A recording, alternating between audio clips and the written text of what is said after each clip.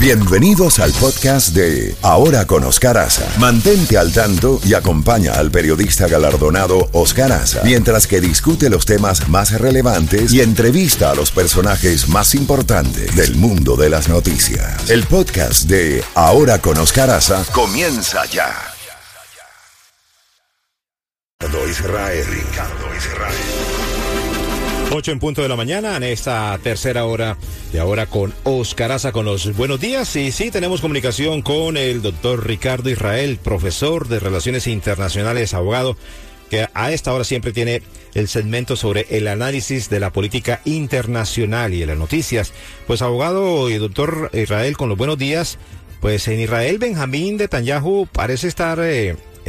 ya recuperó lo que es el primer puesto como primer ministro, según las informaciones. Además, pues Rusia está sorprendiendo, doctor Israel, levantando vía Turquía su propia suspensión de las exportaciones de granos de Ucrania. Ahora, la pregunta es, ¿esto puede ser un mensaje para los Estados Unidos de lo que está sucediendo? Con los buenos días, doctor Israel. Buenos días. Lo que está ocurriendo en Rusia me parece que sí, que es un mensaje a Estados Unidos en un estilo que se usó mucho durante la época de la Unión Soviética. Y en Israel efectivamente es así. El sistema electoral permite que no necesariamente quien gane las elecciones sea quien forme gobierno. Es un sistema parlamentario, pero el sistema electoral, como es un país pequeño, todo el país se divide en un solo sistema electoral. Por lo tanto, basta que alguien tenga una cantidad de amigos a través del país, no son distritos, como ocurre en la mayoría de los países, para que inmediatamente pueda formar un pequeño partido. Por eso las negociaciones son muy difíciles y hay que contar todos los votos. Ahora se están contando al final los votos de los soldados, de los diplomáticos, de la gente que no pudo abandonar su casa. ¿Por qué? Porque puede variar el resultado hasta el último minuto. ¿Y por qué puede variar? Por la sencilla razón que si alguien que ha obtenido votos, su partido no obtiene el 3,25% de la votación total, queda afuera. Por lo tanto, hasta último minuto puede variar si alguien que está afuera ingresa con un pequeño partido, y este podría ser la situación de un partido pequeño de la minoría árabe que, sumado a sus partidos, siempre obtiene entre un quinto y un cuarto de la votación total. Por ahora es electo Benjamín Netanyahu, y en la relación definitiva solo lo vamos a saber cuando terminen de contar los votos, pero ya está actuando como si este fuera su regreso, un regreso obviamente espectacular que lo transforma en el primer ministro que ha estado más años, aún más que el fundador de Israel, David Ben-Gurión, pero que se une a otro regreso espectacular como lo fue lo de Lula. E indudablemente que esa información va a tener que esperar, pero en Rusia ocurrió algo que llamó la atención.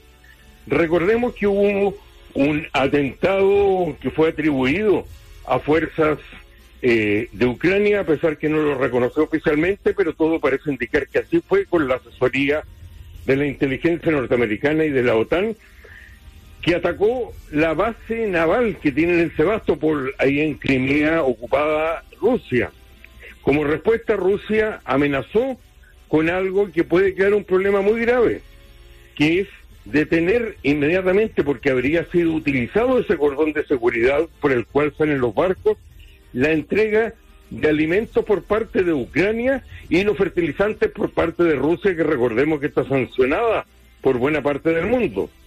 ¿Qué ocurrió? Que a los pocos días Estados Unidos, Rusia anunció que lo levantaba a través de la mediación de Turquía. ¿Y por qué esto es tan importante? Recordemos que lo de la invasión a Ucrania, como también las sanciones a Rusia, han dado origen a una respuesta rusa y por lo tanto a lo que es la primera guerra global del siglo XXI, con efectos tremendos en la energía y en los alimentos. En la energía basta observar lo que ocurre en las gasolineras a través de todo el mundo, lo que ha ocurrido en países tercermundistas como Ceilán o Sri Lanka, como se llama hoy día, y también en el caso de lo que ha pasado en toda Europa, que enfrenta a un invierno muy difícil, a una terrible situación desde el punto de vista de la inflación económica con consecuencias políticas en países como Inglaterra e Italia, y también podría ser Alemania y Francia, y lo peor podría pasar si se vuelve a suspender en la entrega de los alimentos. ¿Por qué? Porque esto afecta terriblemente el tema de la alimentación en países pobres, sobre todo en África. Lo de los alimentos incluso participó las Naciones Unidas, que normalmente no es tan inclinada a participar activamente esta burocracia internacional como lo hizo en los alimentos. ¿Por qué? Porque la propia Naciones Unidas ha advertido el peligro de una hambruna generalizada como consecuencia de la falta de estos alimentos. Así de terrible podría ser la situación, y por eso sorprendió que la propia Unión y Rusia haya levantado su propio embargo. ¿Por qué lo hizo a través de Turquía? Turquía, al igual que otros países que han estado a mitad de camino y que no han respaldado del todo las sanciones, también fue al inicio de la guerra la situación de Macron, de Francia y de Israel, que tenía una especial y peculiar relación de seguridad por la guerra civil en Siria, que también los utilizó Putin para informar al resto del mundo de lo que quería. Lo otro llamativo que ocurrió paralelamente es que sus generales avisaron al resto de los países de la OTAN, salvo Estados Unidos, que venía una situación nueva. ¿Y cuál es la situación nueva? Algo que apareció y desapareció rápidamente de las noticias, que se acusaba sin evidencia a Ucrania de preparar una especie de bomba radiactiva que no tiene tanto poder destructivo, pero que deja radiación por muchas décadas y hasta siglos. Desapareció, pero lo interesante es que se utilizó ese camino para informar a todos, menos a Estados Unidos. ¿Por qué? Creo que esta comunicación, Rusia creo que está demostrando que a Estados Unidos, o quiere demostrar algo que sí existió en la época de los comunistas y de la Guerra Fría, donde hubo una permanente negociación, demostrado en el caso tan conocido de los misiles que instalaron en Cuba. ¿Qué es lo que quiere demostrar? Que se pueden obtener más cosas hablando directamente con Rusia que ignorándolo. Por eso el recurso permanente a Turquía para demostrar esta situación. Y la insistencia de los rusos de negar algo tan mínimamente humanitario como es la salida y los años a que fue condenada la famosa basquetbolista Greener, que también juega en Rusia y que es una víctima colateral de este conflicto por la exageración de la condena a la cual fue sometida. ¿Qué estamos enfrentando? Yo creo que en el fondo Rusia está a punto de tomar una decisión y debe tomarla en este mes, antes que llegue Navidad, que es la llegada del terrible invierno en esa parte del mundo que, recordemos, decidió a favor de los rusos en la época del zarismo, la invasión de Napoleón, y en la Segunda Guerra Mundial derrotó a la Wehrmacht y a las Fuerzas Armadas alemanas. ¿Qué quiere decir con esto? Que una alternativa es insistir en lo que ellos piensan que está pendiente desde la Guerra Fría, desde la terminación y la desaparición de la Unión Soviética, un acuerdo grande de seguridad que le reconozca un estatus diferente a Rusia y que no se ha generado en todos estos años. Quieren forzarlo. Y la segunda es una contraofensiva. Rusia, recordemos que está reclutando, está hablando y actuando como si estuviera en una guerra después de insistir que esto iba a ser un paseo militar, que iba a llegar a Kiev primero y que después iba a conquistar toda esa parte que se llama el Donbass, que rodea el Mar Negro, y no ha logrado sus objetivos militares. Pero ahora, con el nuevo reclutamiento, se habla de una contraofensiva en que Rusia también ha ingresado a una etapa bastante más destructiva, donde, a diferencia de la primera etapa, está atacando directamente las reservas de aguas, los depósitos de combustible y la electricidad de Ucrania para forzarlo a tener un invierno de terribles consecuencias.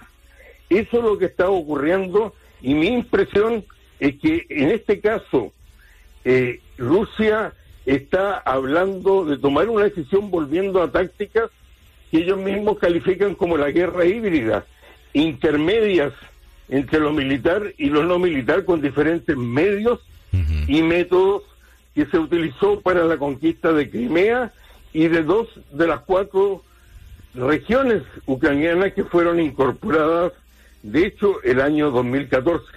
Y ojo, que un escenario de este tipo también es compartido nada menos que por el funcionario más destacado de BlackRock, que es una de las más grandes empresas de inversiones a través del mundo y que maneja mucha plata. Sí. La misma que hoy día está discutiendo con varios estados norteamericanos que quieren sacar su dinero de allí por diferencias políticas. En todo caso, lo que habla esta empresa, y a través de ella su presidente Larry Fink, y lo está haciendo desde marzo al menos, es que la guerra de Ucrania va a obligar a los países a reevaluar sus economías, por lo que ha demostrado hasta el minuto, y en eso tiene razón, cuán interdependientes somos unos de otros. Basta ver las carencias de algunos productos hasta en los supermercados de Estados Unidos. La forma como la realidad del petróleo y del gas ha obligado a revisar incluso a Estados Unidos o a Europa, que quería abandonar la energía nuclear, sus proyectos ecologistas de la economía verde, porque la verdad es que aunque sea una transición, no hay reemplazo para el gas ni para el petróleo, con una serie de catalizadores que influyen situaciones como la inteligencia artificial, sí, los cambios políticos, para ir a un escenario de este tipo.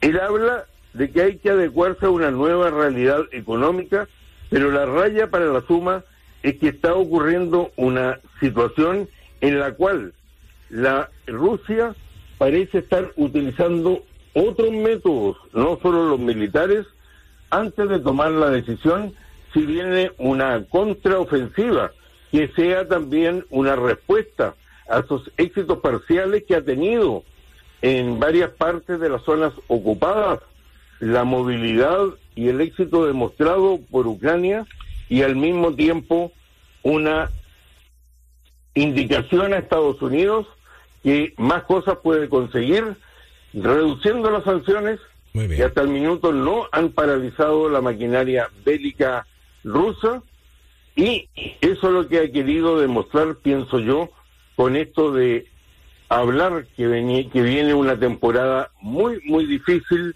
de hambre en los países más pobres, parecida a la que experimenta Europa por el tema de energía, por un lado, pero por el otro decir que podría ser un candado, pero que Rusia es el que tiene la llave. Chantaje puede ser, pero no hay duda que para allá apuntan los dardos